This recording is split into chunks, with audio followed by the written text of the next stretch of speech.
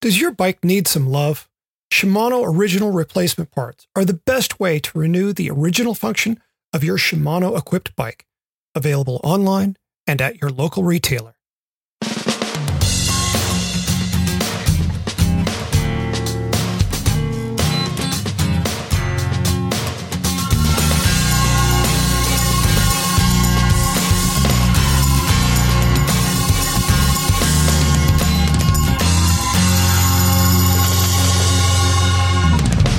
From Red Kite Prayer, this is The Paceline, the podcast on two wheels.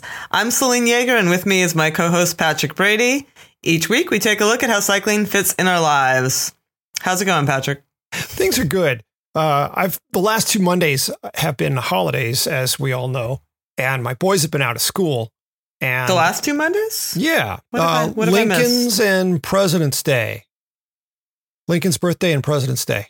So, well, I don't know about the rest of the country, but in California, they close schools down. Wait. So we have President's Day. That was just this Monday. Mm-hmm. School was closed. Mm-hmm. Are you saying school was closed the Monday before that where you are? Uh-huh. Mm-hmm. As she turns and looks at her calendar. We did not have such a situation here. Oh, yeah. So it's the sort of thing that, really derails my work day. But in each instance, I decided I was going to take a chunk of the afternoon and take the boys and go mountain biking with them. And so 10 days ago or so, I took them to a park just outside, just on the outskirts of Petaluma, about 20 minutes south of here. And we went and rode there. It's a place where they've had NICA races. And so I thought, okay, cool. Yeah. Well, turns out, for a 6-year-old with limited gears, it was a little much. Yeah. So that one wasn't as successful as I had hoped. And so after an outing at China Camp this past weekend, I decided, we've got some relatively flat, easy stuff here. I'll take the boys there. And I took them down on Monday, and it was mostly successful. Matthew, my 6-year-old, still managed to get a little frustrated, and the kid has a hair trigger. He really does. Maybe something to do with 6 weeks in the NICU and getting poked and prodded and blood drawn and whatnot every day for 6 weeks. Did he helicopters throw his bike like David Miller? No. Like an Endurain?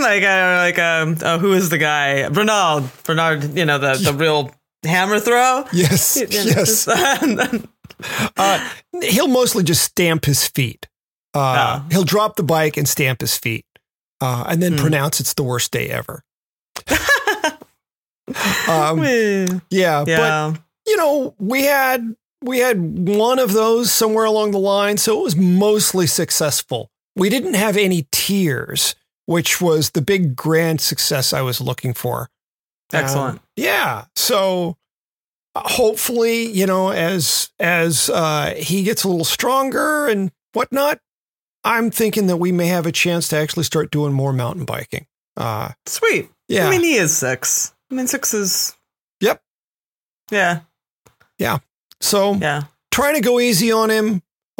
Philip was ripping around, like every little feature that he could ride up on. He was all over. Mm-hmm. That's cool. It was fun to watch. Of course, I had like one eye behind me, one eye in front of me the whole time. Yeah. That's a challenge. Yeah. How about you? Things are good here. Just all in working. I have. It's pretty cool. I mean, I have my schedule that I'm doing sort of like one big thing a month, but then like that means I'm spending usually at least one solid week a month, like with a wall of work catching up, So This was the week that I was looking at a wall of work catching up, but I see some light. So I'm going with it. Cool. Yeah. Well, what do you have this week? I thought we'd go back to a couple listener questions. Oh, excellent. I love listener questions, and we have a couple that we're stacking up that I thought were good to address. So no time like the present. Yeah. So the first one, I actually looked at this one for a while and I was like, do I want to walk into this bear trap, or do I just, or should I just walk away from the bear trap? But life is short. Why not just walk right into the bear trap? So this one is, hi, Selene. Wanted to ask you about the Netflix film Game Changers. So you're just going to load the weapon right now. You're familiar with what Game Changers? I haven't seen it, but I am aware of it. Okay. I've read the description and thought I should probably put that in my queue. Right. So you're cocking the gun now. Or he is. Somebody is. So Game Changers, I figure you've seen it. It's pretty fascinating. I'm not going to change my behavior. I've been a vegetarian since the Reagan administration. But really curious what you think, etc. So I am. I get a lot of questions about this, and like I just said, I'm always been a little reluctant to comment because people can be very, very, let's say, passionate about their dietary choices, or tribes, as the case often is. It's a little like religion. It really can be, especially when it aligns with a larger movement, when it's not just a generic, hey, what's a good thing to eat before a race kind of question, but when it's a larger movement like veganism or paleo or keto or carnivore. Well, when it's informed by a moral sensibility, you've got somebody in territory that's really hard to take on from a strictly scientific basis. It's hard to argue when somebody says, well, I don't want an animal to die for me. But that 100%. And I'm not even going to walk that line, because you either feel that way or you feel like we're all part of the circle of life and everything eats or gets eaten. And that's kind of where I come down in the camp. With I come from a hunting family, and I always really respected that. And I have a real problem with factory farming. And I'll just say that right up front. I think that we can all the tribes can agree that things are not done well, on an industrial level. Yeah. Past that, we could sit here all day, and no one's going to change anybody's mind. We can all just politely agree to disagree. So I'm not even going to walk that. Well, because I'll just say I'm on your page. I feel very much the same way. Yeah. So the film, it kind of goes there a little bit, but that's not the crux of this particular one. The crux of this particular one is performance, by and large. There's a lot of athletes. It's very much a health and performance lens that this one is going through. So I'm going to just break this down a couple of ways. First, I'm going to say, as a writer, I'm going to come at this as someone who could have written a script for this kind of thing or a book about this kind of thing. I've been covering medical science since 1992. I've written entire books about the wonders of different diets, healing with vitamins, the Ayurvedic diet, the macrobiotic diet. I could go on and on and on. Fruitarianism. I've written about things that I can't even believe that I've written about, until I actually just stopped writing about a lot of those things. And here's the thing. I could write an entire book about any of these subjects because there's literally thousands of studies in PubMed, in the literature out there, because they're global. I mean, you can go in and you can look up anything and you can find a body of research. Maybe it's not the greatest research, but you can find it to make your case and choose from. And that often is exactly what you're doing. You're choosing the studies you want to highlight. A less generous term might be cherry picking, but that came to mind. Yes, but it is all the same. And Game Changers is a one-sided documentary that presents only the science it wants you to see, period. It's very well done. I'm not even going to refute there's things that are a little, but there are studies showing all kinds of things, and they flash across the screen very quickly. You don't ever get the other side of it, and you wouldn't expect it. That's their mission, right? But it is. I would encourage people just to keep that in mind, that it is a one-sided documentary designed to persuade you. Because there are studies showing the benefits of eating animal foods, and I'm just talking about health and performance here. So even if you want to wander into the environmental impact, which it does a bit, your dietary choices are very, very far from cut and dried. Well, I think, again, we can all agree that there's some seriously damaging agricultural, industrial farming practices. That is not animals alone. We could talk soy, we could talk wheat, we could talk corn, we could talk all the stuff we eat. Right. You live in California, right? What do you think about almonds and almond milk? Yeah, that's a really challenging one, given the amount of water it demands and where they're growing them, which is a place that is somewhat devoid of water. Right. Yeah. Okay. Like that's not, there's no halo over that. Right. And so I'm going to even leave the environment out of it, and just go back and stick with health. And I'm going to repeat 1 billion times. I'm not slamming veganism. I'm not against veganism. I'm not against vegetarianism. I actually think more people should eat more plants. I like plants. Plants are very good for you.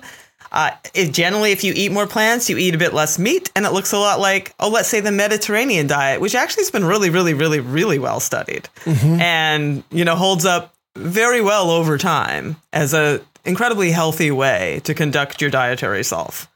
They hang a lot of weight on what the gladiators eat, which is pretty debatable and kind of ludicrous. Like how solid is the history of the diet of gladiators? I'm gonna give you a link to put in the show notes, because I could talk days on this stuff, but they make a lot of leaps and jumps that aren't necessarily that don't necessarily mean the gladiators were vegetarian or vegan, even if they did eat a lot of carbs, and they did eat a lot of carbs, like Tour de France riders do, as a matter of fact. But also, they were going to get slaughtered. They didn't live very long, and they also, part of their mission was to get some fat. So that whole thing is a little bit of a farce. Like opening it with the gladiator thing, I was just like, please. They play super loose and fast throughout the whole thing, and conduct, what really also bothered me is they conduct their own studies in the thing. Like they have this whole erection study after eating meat, and which I don't even, it was laughable. They did not conduct any study in any way that means anything. And let's please also remember that it was made by Academy Award winning film director James Cameron, who made the Titanic. Yep. Yeah. Yeah. So it's going to be really well done. And he's got a lot vested in it because him and his wife, Susie, founded a vegan food company, Verdient Foods, in 2017, that they invested $140 million in. Holy cow. Who do you... So, okay. He's got a really vested interest in making this thing that is like the Titanic of, vegan eating. And it's also hard not to imagine that maybe he had something to do with Arnold Schwarzenegger being in it, who was starring in the new Terminator at the time. And that's really funny, too, because Arnold himself he said in like the Parade magazine and some other interviews that he's mostly vegan. Whereas I'm mostly vegan. I still like ice cream and cheeseburgers. So, okay. What, those are just asterisks? Right? Like, honestly, that's kind of my point. Like, I was a vegetarian for 7 years. I get it. And eventually I went back to eating responsibly sourced meat because I just felt better. And I felt better about my choices because I was looking at what I was eating, and a lot of it was not farmed well, was packaged, was processed, and was traveling all over the globe to get to me, and it was out of season and didn't make sense. So for me personally, eating closer to home and like just making better choices, for me personally is better, makes more sense.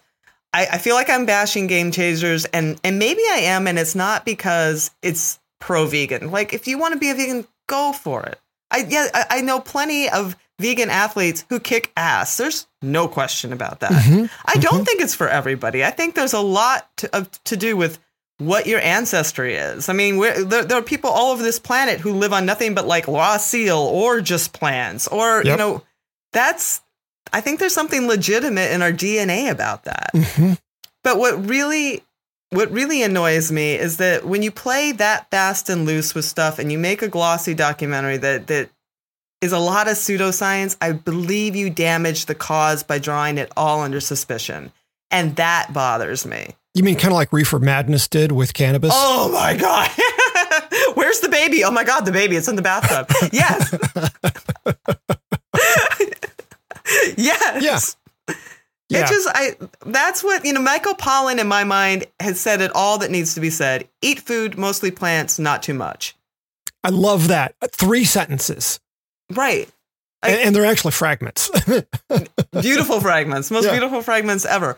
But yeah, I feel like when I feel like I'm up on my soapbox and people are like, oh, what do you have against vegan? I'm like, nothing. And nothing even against like people that want to evangelize about it. That's fine too. But at least acknowledge there is another side. And when you only cherry pick studies and you only do pseudoscience and you package it in this thing, in my mind, it damages the cause because you set it up to be knocked down, and it's very easily knocked down.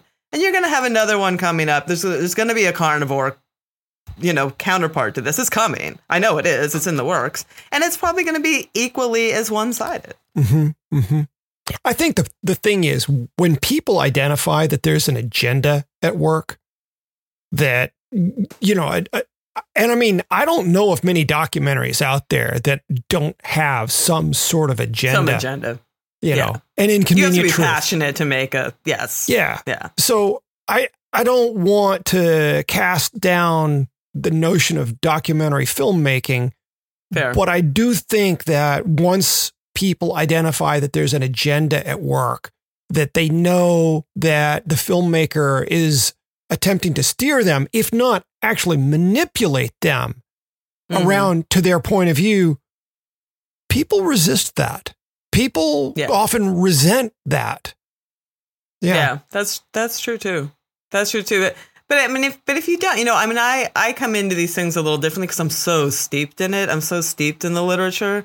If you're not and you just sit down to watch this, I could see, and I had a lot of people on my Facebook page going, "Wow, did you see?" And I feel like, I don't want to be a Scrooge about it. I don't know, but I'm just like, well, I did, and then I just send them the link because like other people have done very long, detailed with citations. Like, yes, these are all good things about eating more plants, but here, this is maybe this. Just consider this before you take it all in as just the gospel, and there's nothing else. Yeah, right. I always come back to 2 statements that Alan Lim made when I was at that scratch camp in Tucson a few years ago. God, it was like 5 years ago now or something. One thing he said that completely floored me was that for every study you can find arguing some particular position, there's another study out there successfully arguing the opposite. 100%. That was my first as a writer. I could write. You give me a premise and I can write you a book about it. Yeah. Just by cherry picking the research. Right. And the other thing that he said that has also stayed with me just as clearly was that there was a really interesting study about bread and rice and Swedish women and Japanese women. I know I've mentioned it on the show before, but they did a study, 4 groups, Swedish women eating bread. And they've been, culturally, they were raised eating bread. Yeah. Swedish women eating rice, Japanese women eating bread, Japanese women eating rice. Right. Who were the most successful in terms of health and benefiting from those foods in their diet? Swedish women eating bread. Japanese women eating rice. This is not surprising. Yeah. The ancestry thing is huge. Yeah. And we see that. There have been many studies where they take like Pima Indians and they give them another diet and they develop all kinds of disease. That's real. I mean, like certain ethnicities are more lactose intolerant. We know this. Like we know this at every level. So to think that there's one diet that's right for all of us is simply wrong. Like that is one that they'll die on that hill. Like that is simply not true. Yeah. Yeah. Yeah. So anyway, off that soapbox. I've got the second question is not as volatile. It's a very quick and easy one. And I thought it would be a good as we roll into gravel season to address. This one is I've been doing big 1-day events, 4 to 11 hours. Did the Oregon Trail gravel grinder. That's a big event. Big fan of periodized training. My question is, after a big event, what does recovery look like? What do I do or not do the first week after? How about the next 2? When should I return to harder rides? Can I take too much of a break? I'm interested in what coaches, athletes do after a DK 200 kind of day. And that's an easy thing because I can say it just all depends. Again, I've seen some informal polls, and Patrick, as you might know, will have his own, experience, let's say, with this recovery process. But I've seen some actual informal polls and some coaching sites that most riders will say it takes about 2 weeks for them to feel like themselves again after something like a DK. The day after Kansas or any big event, usually you're cleaning up, packing, unpacking, basking in the glow. So a lot of people don't ride. They don't feel like riding. If you feel like riding, great. If you don't. I had beers with Allison Tetrick the next day. That's really the thing to do. Yeah. I mean, celebrate. Pick the day and celebrate. That first week, honestly, you should just recover. If you feel like spinning, great. If you don't want to ride, don't feel guilty. Eat, rest. Few key things you should do is get hydrated, because no matter what, you're dehydrated. You can't keep up with your fluids, and you've lost a lot. Eat good food, get more protein. Your muscles need to recover. Don't neglect carbs, because you need carbs to help the protein, and everything needs. You need all those to recover. Get good sleep. Get a massage if you want to. And I generally say, once you feel like, I like to do the housework, the yard work, the stuff that I've been neglecting. All that, because that kind of stuff takes so much space in your life. Open up that recovery space to get the other stuff done. And when you feel like your mojo's back and the stairs in your house aren't so steep and you feel like riding, then you know that you are recovering and ready to go again. Those are my 2 cents on that. Mm-hmm, mm-hmm. We could send him my Strava files following Dirty Kansas, and that would be a cautionary tale of what not to do. Right. I mean, 2 weeks out, I thought I was starting to feel pretty okay, but it was 3 weeks after that I did that grasshopper, and, doing a hard 70-ish mile event with, I forget how many thousand feet of climbing, 7,000 or so, and some single track thrown in there. And that dug me a hole that I don't want to say it wrecked the rest of the summer, but it dictated the course of the rest of my summer in terms of I really couldn't get my heart rate up after that. Yeah. But what else was going on in your life, right? And you have to look at that too. You have some stress, you have some, stress is stress. If you're in a good place and everything's going well and all the cylinders are firing, maybe that would not have, maybe that wouldn't have done that too. It's hard to say. Sure. But yeah, certainly there are years when I did ludicrous things. I would do a stage race and, a month later do Dirty Kansas, and then doing it like I just stacked all kinds of stuff, and it was fine. I recovered very quickly, and but that in times where I've got a lot of family stuff and I'm writing a lot of books and life feels crushing, that recovery doesn't come around as quickly. So it's important to remember that. Yeah. Yeah. Yeah. Oh. There we go. Thanks, readers. Well, readers. I always call you readers because, I write, but listeners. Audience. Yes. Thanks, audience. Yeah. We're going to take a short break for our sponsor, Shimano, and we'll be right back. At Shimano, we love riding, and we know you do too. As a small repayment for all the joy your bike has brought your life, we encourage you to maintain your bike regularly. Genuine Shimano replacement parts will keep your Shimano-equipped bike running smoothly. Whether your bike is built with 105, XTR, or our new gravel group, GRX, a well-maintained bike will operate better and go faster. Worn out a chain? Consider that a badge of honor. You've been riding a lot. Does it sound like metal on metal when you hit your rim brakes? That's a sign it's time for new brake shoes. What if your disc brakes don't feel as crisp as they used to? Cool, you've been going fast. Give them a bleed. Does your chain skip on smaller cogs? You're using all your gears, and now your cassette is shot. Is that old saddle creaking? It may be fatigued because of all the miles you've put in. Consider a saddle from Shimano's Pro line of components. And what about your feet? Cleats can and do wear out, especially the right cleat if you're a cyclocross racer. Whether it is the plastic cleat on a road shoe or metal SPD cleat, they can and do wear out. To keep that love burning bright, show your bike a little TLC and take it by your nearest Shimano dealer to keep it running just like when it was new. Okay, we're back with the Paceline podcast on two wheels. Patrick, what's your pull this week? So years ago, I wrote a piece talking about how alpine skiing was a much richer environment for skiers, equipment-wise, than cycling was. At the time, recreational skiers had at least 4 solid choices relative to their preferences for skis.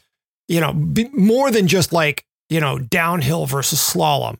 There really were, it was a much richer range of selections. And that's even before you included things like telemark and alpine touring.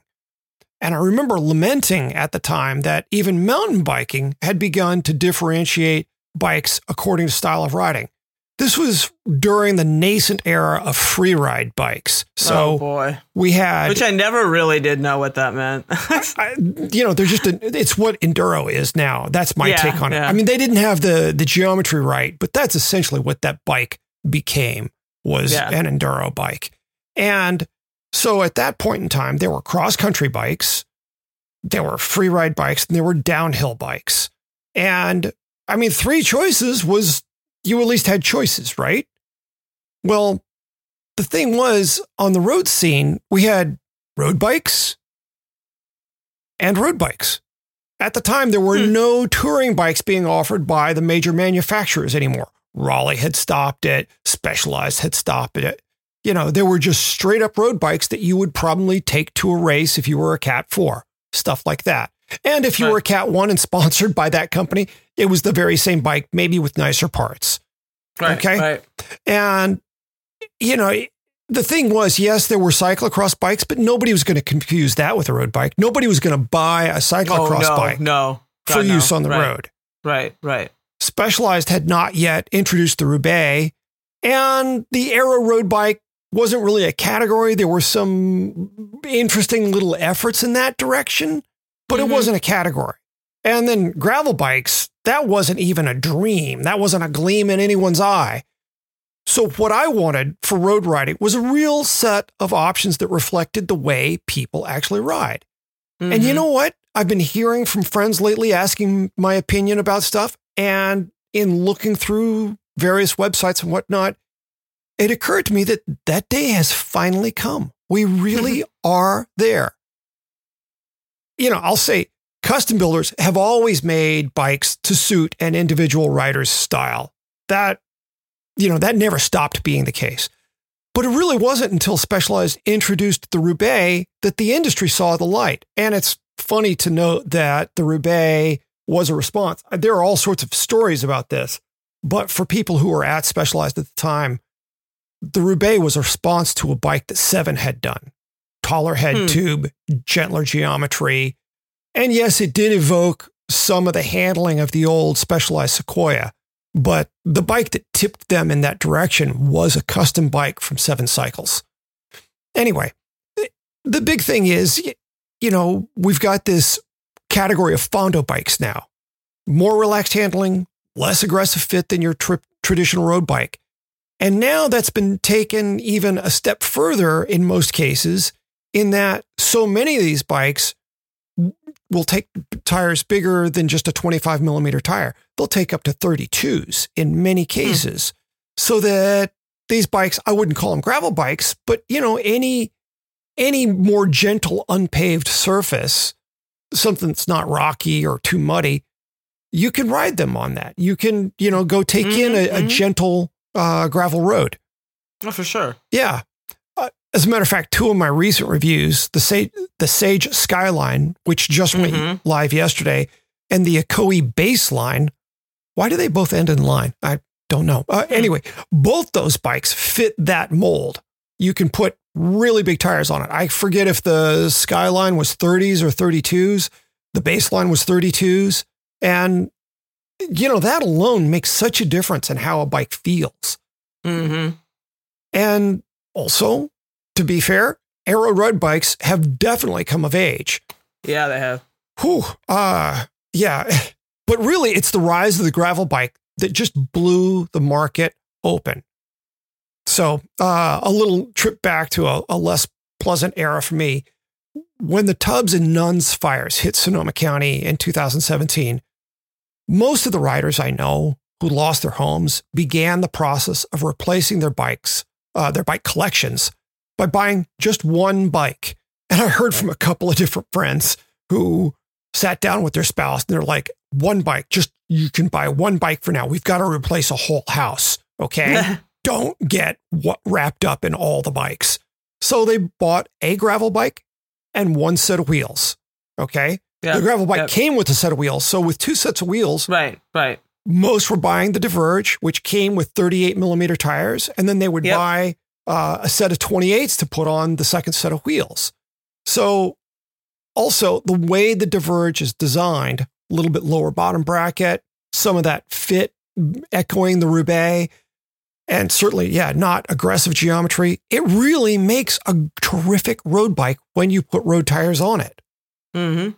On top of all this, due to the rise of bike packing, I'm seeing actual touring bikes reemerge. That's something I didn't think would ever come back around. I never ever thought that, like Jerry Garcia's statement about the Grateful Dead, that touring bikes would be so far out of style that they'd come back into style. What touring bikes are you? Give us. Oh, now I go blank on model names, but they are out there. And some of the bike packing bikes, really, that's kind of what their MO is. Raleigh's doing it. The Stuntman is, it's a touring bike with really big tires. Right. Some of what Salsa's doing, know? And there are plenty of options beyond that. And as I've been talking to custom builders about the sorts of things they're being asked to build, touring is certainly something, not rando bikes, but touring bikes is something that's really coming around. Yeah. And so the thing that I think about, the one thing that all of these bikes have filtered out from traditional road bikes, except for the aero road bikes, they have a less aggressive fit and calmer handling. And I find that really encouraging because between a more comfortable fit and a less intimidating ride and disc brakes that stop decisively and wide range drivetrains that will get anyone capable of pedaling a bike up a hill, road bikes are now a realistic option for someone buying their first bike in 20 years or so. I mean, there were so many years where if I had been working in retail and somebody came in to buy a bike and, an adult who hadn't been on bikes in a while, I'm not sure what I would have steered them toward. Unless it was a hybrid, which, that's not a gateway drug to anything except the couch. Yep. And that's sad because when hybrids started, I really was hopeful, but it turns out nobody graduates from a hybrid to a road bike or a mountain bike unless they've got friends who steer them out of it actively. Right. Yeah. Right. Yeah. Those were a miss. Yeah. Now, the reality is our audience, most everyone out there is riding a road bike. So the reason I'm sharing all this is to say there really has never been a better time to purchase a road bike. Whether someone is buying steel, titanium, carbon fiber, disc brakes, light action or electronic drivetrains, bigger tires, when you consider the design, nothing so much. What's the best way to say this? To be diplomatic, it's calm, measured. Anyone thinking of replacing a road bike ought to consider it now. I actually want to replace one of my bikes, my aero road bike, because having one with disc brakes would be awesome. But I have no business buying any bicycles right now. But I'm curious, Selene, because of the road bikes you've ridden in the last year, which one most surprised you? And why? It's funny because I haven't ridden that many road bikes, to be honest with you, because we're riding so many gravel bikes and I also test a lot of mountain bikes. I will say, that Cannondale, the very aero Cannondale, the System 6, that bike is a rocket ship. That thing was extraordinarily fun to ride because it is madly aero. I mean, it's you can really feel how much faster you are in it. So I really enjoyed riding that one. It's funny because I also have been like, I really love my road bike, which is more, it's pretty much of an aero road bike. It's a Live Envy, but I would love to have the new Live Envy, because I think mine's about 5 years old now, with disc brakes. Because I have forgotten how to stop my bike with rim brakes. Quite frankly, I was riding in the rain. We got caught out last summer and I was on it and I was like, oh, this is why we don't like these things. I mean, it was a steep hill and it was raining and I'm like, I might stop. Maybe I won't. We'll see what happens. Curious come into an intersection. I hope I stop soon. You know, like, I mean, they're a thing. It's a thing. But yeah, the whole time you were talking, because I have thought many, many, many times, you know, that we being the industry, so swept up for a time in the pro road cycling scene, in the Peloton, in the pointy end of the Peloton, that we were selling everybody those bikes. Yeah. And that was a giant mistake. That was just not what they needed. I know so many people who crashed, you know, who like legit like wrecked themselves because they were just on a nervous bike that they really didn't need to be on or shouldn't have been on. Yeah. No joke. I mean, it's just like we sold people a lot of nervous, twitchy stuff. Super light, breakable, twitchy, you know, because they could race the Tour de France in it.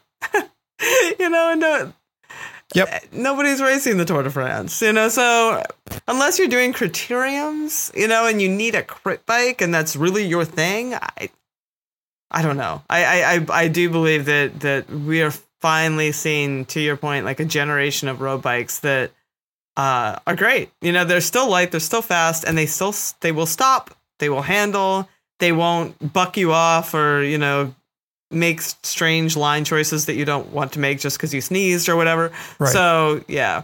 Yeah, you don't have to keep a chiropractor on retainer. Yeah, it's I think it's just it's kind of a confusing time for some people. It's funny you say this because I got a Facebook message from somebody just this morning saying, and it was so funny. He said, I'm looking, you know, because he does cross and gravel. So he's like, I'd like something that is, you know, like can hum along at Dirty Kansas, you know, along the prairie, but is also like nimble and whatever on a cross course. And I'm like, dude, like that was the evolution of the gravel bike. Like you have to compromise somewhere. You're not going to have those two beasts existing perfectly in one bike. You can get one bike that'll be serviceable for both. He was looking at the Open. You know, I have an upper. He was looking at the up and the Stigmata, the Santa Cruz Stigmata, which I kind of thought might be a better choice for him since it sounded like he was leaning towards cross more than. Yeah, but like I raced my first Dirty Kansas on my cross bike because there wasn't really anything else that accepted tires that I could, you know, my road bikes were not disc. So right. I needed 38s or something to do Kansas, you know, and that was the only bike that would take it. But, you know, gravel bikes evolved because people riding gravel wanted, you know, lower bottom brackets and longer wheel, like stuff that would make a little more stable at speed, you know, when you're blazing down that rough stuff. Yeah. So it's funny that somebody's asking, like, how can I get it? Where can I find this bike that does both? I'm like, you kind of miss the evolution of this. Well, you know, that's one of the problems with people not really having been educated by folks like us in the media about how geometry works. Until you understand how those things work together, people don't understand that a really quick handling, nimble bike cannot also be stable at speed. You can't produce something that will do both of those. It's like asking for something that accelerates like a Corvette, but can also carry an entire Cub Scout pack. Right. They don't make that. Violates the laws of physics. So when I get that question, I always tell people to go with the gravel bike because it'll be way more versatile. You can get one around a cyclocross course. The thing is, you've got to be such a good cross racer to see where a gravel bike doesn't stack up well on a cyclocross course, your technique has to be impeccable. You've got to be able to pedal through everything on the, on the course. You've got to be able to keep the bike upright and pedal around turns where most of us are simply sliding out. It's at that point that having a true cyclocross bike, higher bottom bracket, shorter wheelbase, less trail, that's when all of that really starts to pay off. But for everybody else, actually having the bike that doesn't dart left just because you got jostled on your against your hip by somebody else. Yeah, going with the calmer bike is invariably the better choice. And a cyclocross and tires go an awful long way, right? Ooh, like, I mean, swapping out your tires will get you very far. Yeah. And, you know, the thing I try to explain to people, the great danger in having a cyclocross bike, if you're only going to have one bike that can ride on paved surfaces, is you do something like, say, a grasshopper out here, and you've got a descent where you might be going 35, 40 miles an hour. And on a cyclocross bike, you're going to feel like you're going to die. Yeah, it's no yes, fun you at are. And I have wrecked them in those situations, and it's no fun at all. Not one bit, as a matter of fact. Yeah. And so getting the bike with the calmer handling, it's so rare that that's not the win. And it's nice to see companies really paying attention to that. Yeah. I completely agree with you about that era, you know, say the early to mid 2000s, where the road bikes had gotten so aggressive. And it was just, I was seeing crashes on group rides because people were trying to thread themselves through holes, and they get nervous. And if you get nervous on one of those bikes, the bike twitches and you lose your wheel. And that's pretty much the how it goes. Yeah, it's a good time for it's definitely a good time for bikes. I mean, I know that there will always be the grouches in the crowd who are like, oh, there's, you know, the industry's just trying to like sell us all these different bikes. But I mean, they're really just trying to like, and I've said this before, and I do sincerely mean it. I think they're just trying to fill needs. Like the disc brake thing and the tubeless thing has opened up where people ride and where people want to ride and can ride. And so now how are they going to ride? Are they going to do the Continental Divide? Are they going to tour? Are they going to bike pack? Or are they just going to do gravel races like the Steamboat, which is just race? Yeah. You know, what is like, you know, so there's, depending what your personality and ride type is, it's kind of cool that you can find a bike that is a very good companion. Yeah. You know, when people do raise that point of, oh, they're just trying to ram something down my throat, the way I try to appeal to people is just through the lens of enjoyment.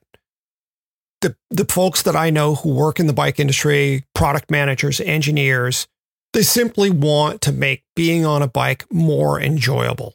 That's really the goal, you know, and more enjoyable can be defined in a whole lot of ways. You know, the System 6, you know, you're going faster. That's fun. Super fun. Yeah. And gravel bikes ripping around a dirt road. Oh yeah, that's really fun. Yep. Disc brakes where you can go a little faster and still feel like you're going to stop when you need to. That's really fun. Yeah. It brings a smile to my face every time. Yeah. So I try to see it through that lens because knowing people in the industry, knowing what goes on inside, even the biggest companies, they're not trying to fleece people. They really believe in their mission. And the passion that they bring to that job, I seriously didn't think we were going to see disc brakes that work this well and still allowed road bikes to handle and feel the way they do at this point in time. I didn't think they would pull it off. It's great. That is a very cool thing because they indeed have. Yeah. Yep. All righty. Well, what do you say? Baseline picks. Baseline picks. I don't have a fleshed out pick this week. I will mention because I have a Garmin 830 that I am testing. And I used Garmin's, my first GPS computer, when I first got a GPS computer, was indeed a Garmin. Mm-hmm.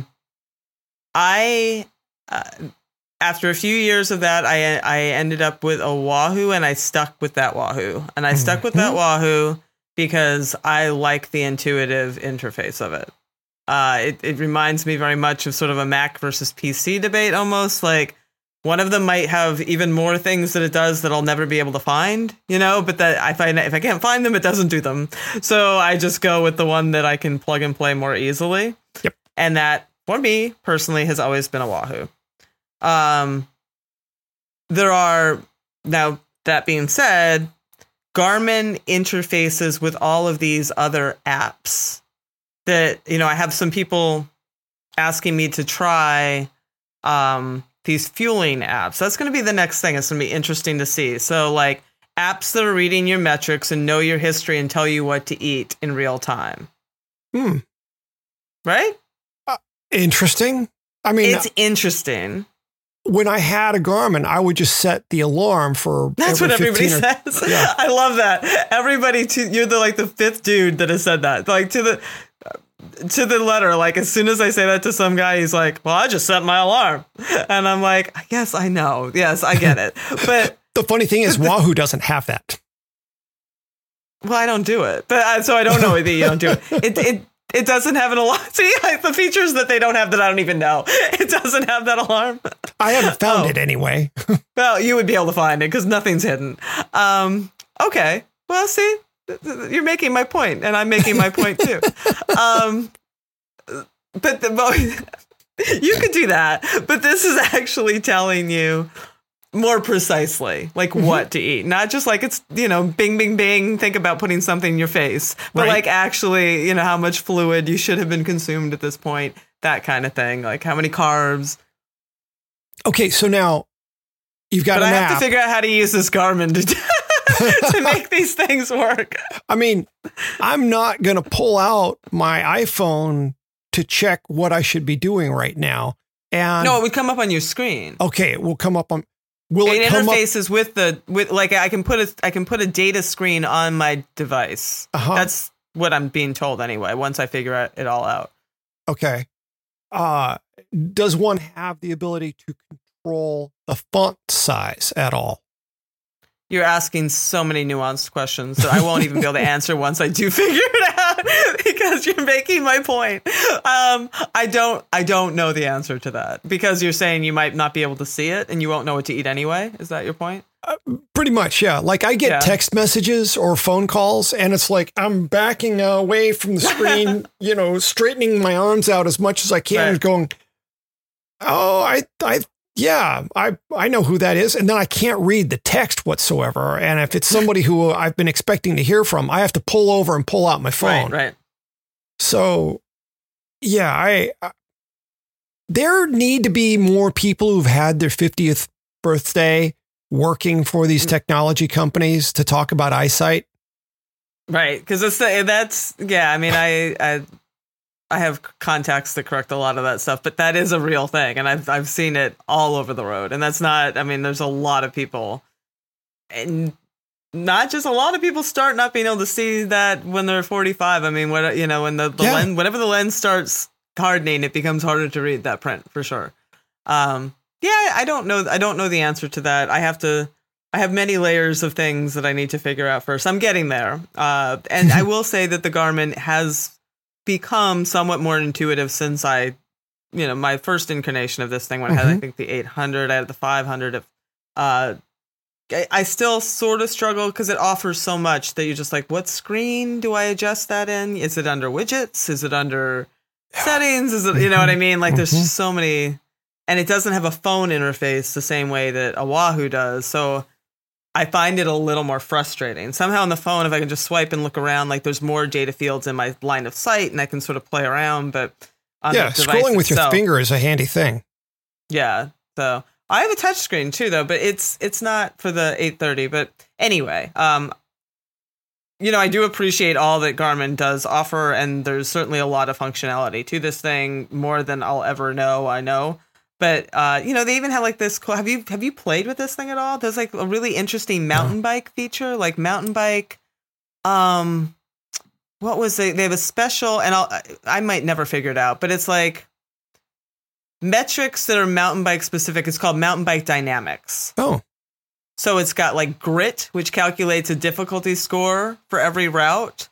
Flow, which is the momentum of your ride. Jumps, it can actually supposedly tell me my hang time. Not that I don't know if it does milliseconds, so I might never get my hang time. Right, that's the thing. But, interesting. But it's got a lot, but like some sort of, and I would, what my dream would be to actually sit down. Like maybe I need to go to where are they, in Indiana or someplace? Maybe Kansas. I need to Kansas. Oh, maybe I need to actually just like hijack one of their people and like sit down and just be like, show me, because they do have some tutorials. They have some videos, but inevitably you still have questions, Yeah. My problem with Garmin is that I gave up on them. I've owned 4 different units beginning with the Gecko. No, I've owned 5 beginning with the Gecko back like 2002. Yeah. Long time ago. And I got tired of them breaking and having to send them back in, pay $100, get it back 6 weeks later. I just got fed up with that. Every single Garmin I ever owned broke, except for the one that I didn't own long enough for it to break. And I sold when you to a say friend. break, you mean just stop working? Stopped working. Yeah. No, James Huang has posted about that recently. They still kind of... They have a reputation for being buggy, freezing, fragile. What used to make me insane is that when you had to plug them in via USB, like those cords were very finicky. There was many times that I'd be trying 7 different cords. I'm like, maybe this cord will connect and it'll show up on my screen. Like, maybe this will be the lucky cord, and then we'd be fighting in the house. I'm like, what happened to that cord? I had it right there. Like, that's the only cord I can use with this Garmin. Yeah. For that reason, like I've never had anything from Wahoo break. Nothing. No, I've had my Bolt freeze twice in all the years I've had it on a ride. But I mean, it is an electronic thing, and I'm hard on things. But it's never done any. I mean, it's always been able to just like reboot, come back up. It's not ever broken. I've never had to just abandon the whole thing. That's nice to hear. Yeah, I've had such good luck, and then the fact that with any of them, you've got that magnification opportunity. Yeah. So I can always make the numbers big enough to read. Yes, you can. And it's easy to choose which are at the top. I think that I've made my pick, I don't know how many weeks ago, the Power Beat little earbuds that I have, they read my text to me. So I'll have like one in my ear and it will stop and it'll be like, Junebug says, as my daughter, blah, blah, blah. Like it actually like reads my text to me, which is next level. That's useful. That's handy. Yeah. Super useful. Yeah. That's probably going to be in my future once my boys are texting me. Yeah, it's great because you don't have to stop at all. Like it just reads it right into your ear. And you're just like, okay, sorry you bombed your chemistry test, but it'll all be fine. I'm going to keep riding my bike.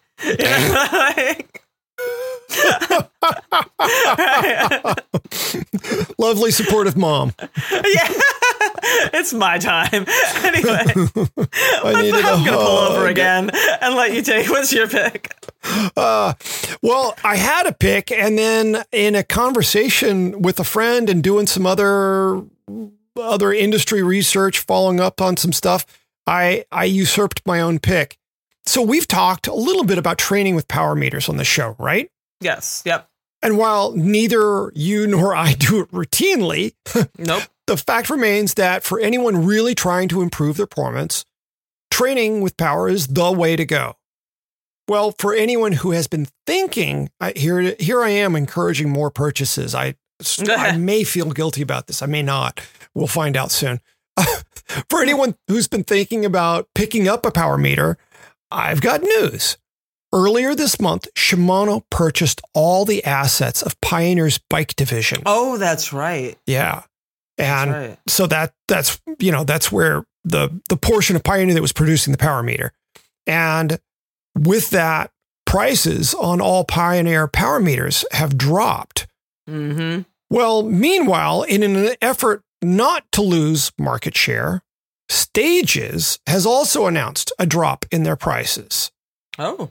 Yeah. So now we've got, it's not a race for the bottom, but it is a race to stay relevant. And so both Pioneer and Stages are like 30% less than they were. That's significant. Yeah. Yeah. And so for anyone who's really been thinking about, maybe this season I should buy a power meter, do it now. Do it now. Yeah. Yeah, for sure. That's and it's a good time. I mean, we're coming into the, season. Yeah. They are. I mean, if you can, that's a rabbit hole for another time. I mean, my larger, I had one on my mountain bike for a while that I beat the crap out of because we ride rocks here, for my Stages. And then the battery died and I just never replaced it. And I tried to put it on another bike. It's kind of, if you have one designated training bike, I think that it makes a whole lot of sense. If you tend to switch bikes around, maybe the pedals make more sense. I mean, I don't know if you really want to do power. That's maybe another topic for another show. Yeah. Like how to make that choice. Right. Right. Yeah. I think we'll circle back on that. I need to make a note. We should. Yeah. Okay.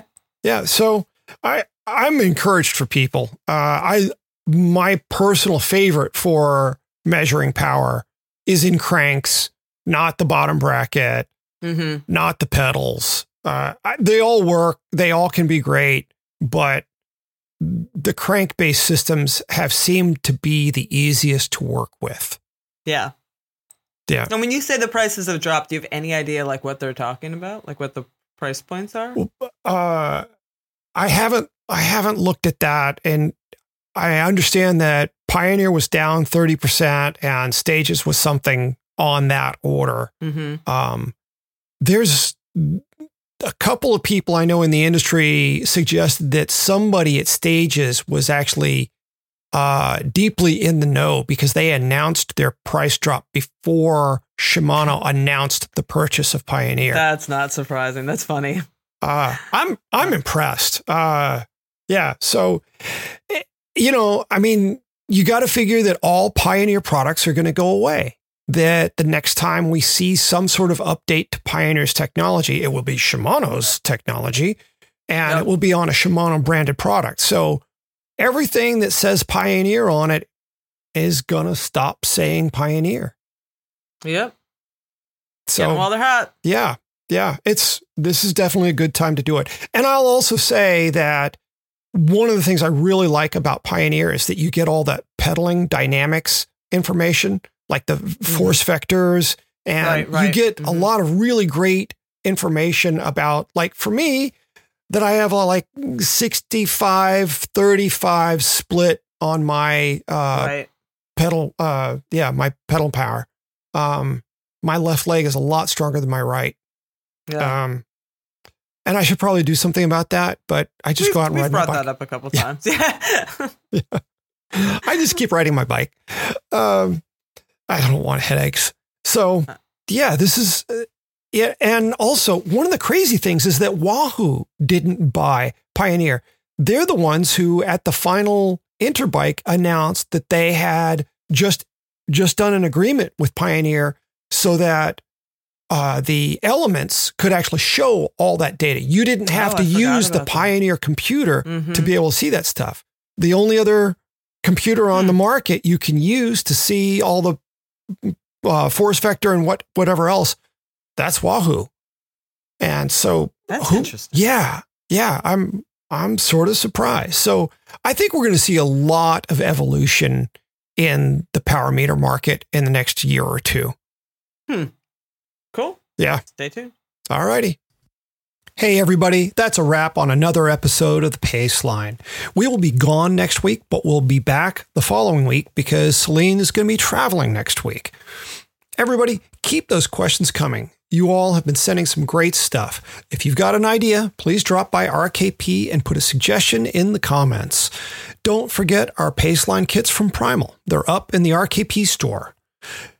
We hope you've enjoyed the show, and if you have, please leave us a good review on iTunes or wherever you get your podcasts. It makes us easier for other listeners to find. Until next week, I'm Patrick Brady with Selene Yeager. Thanks for listening to The Baseline.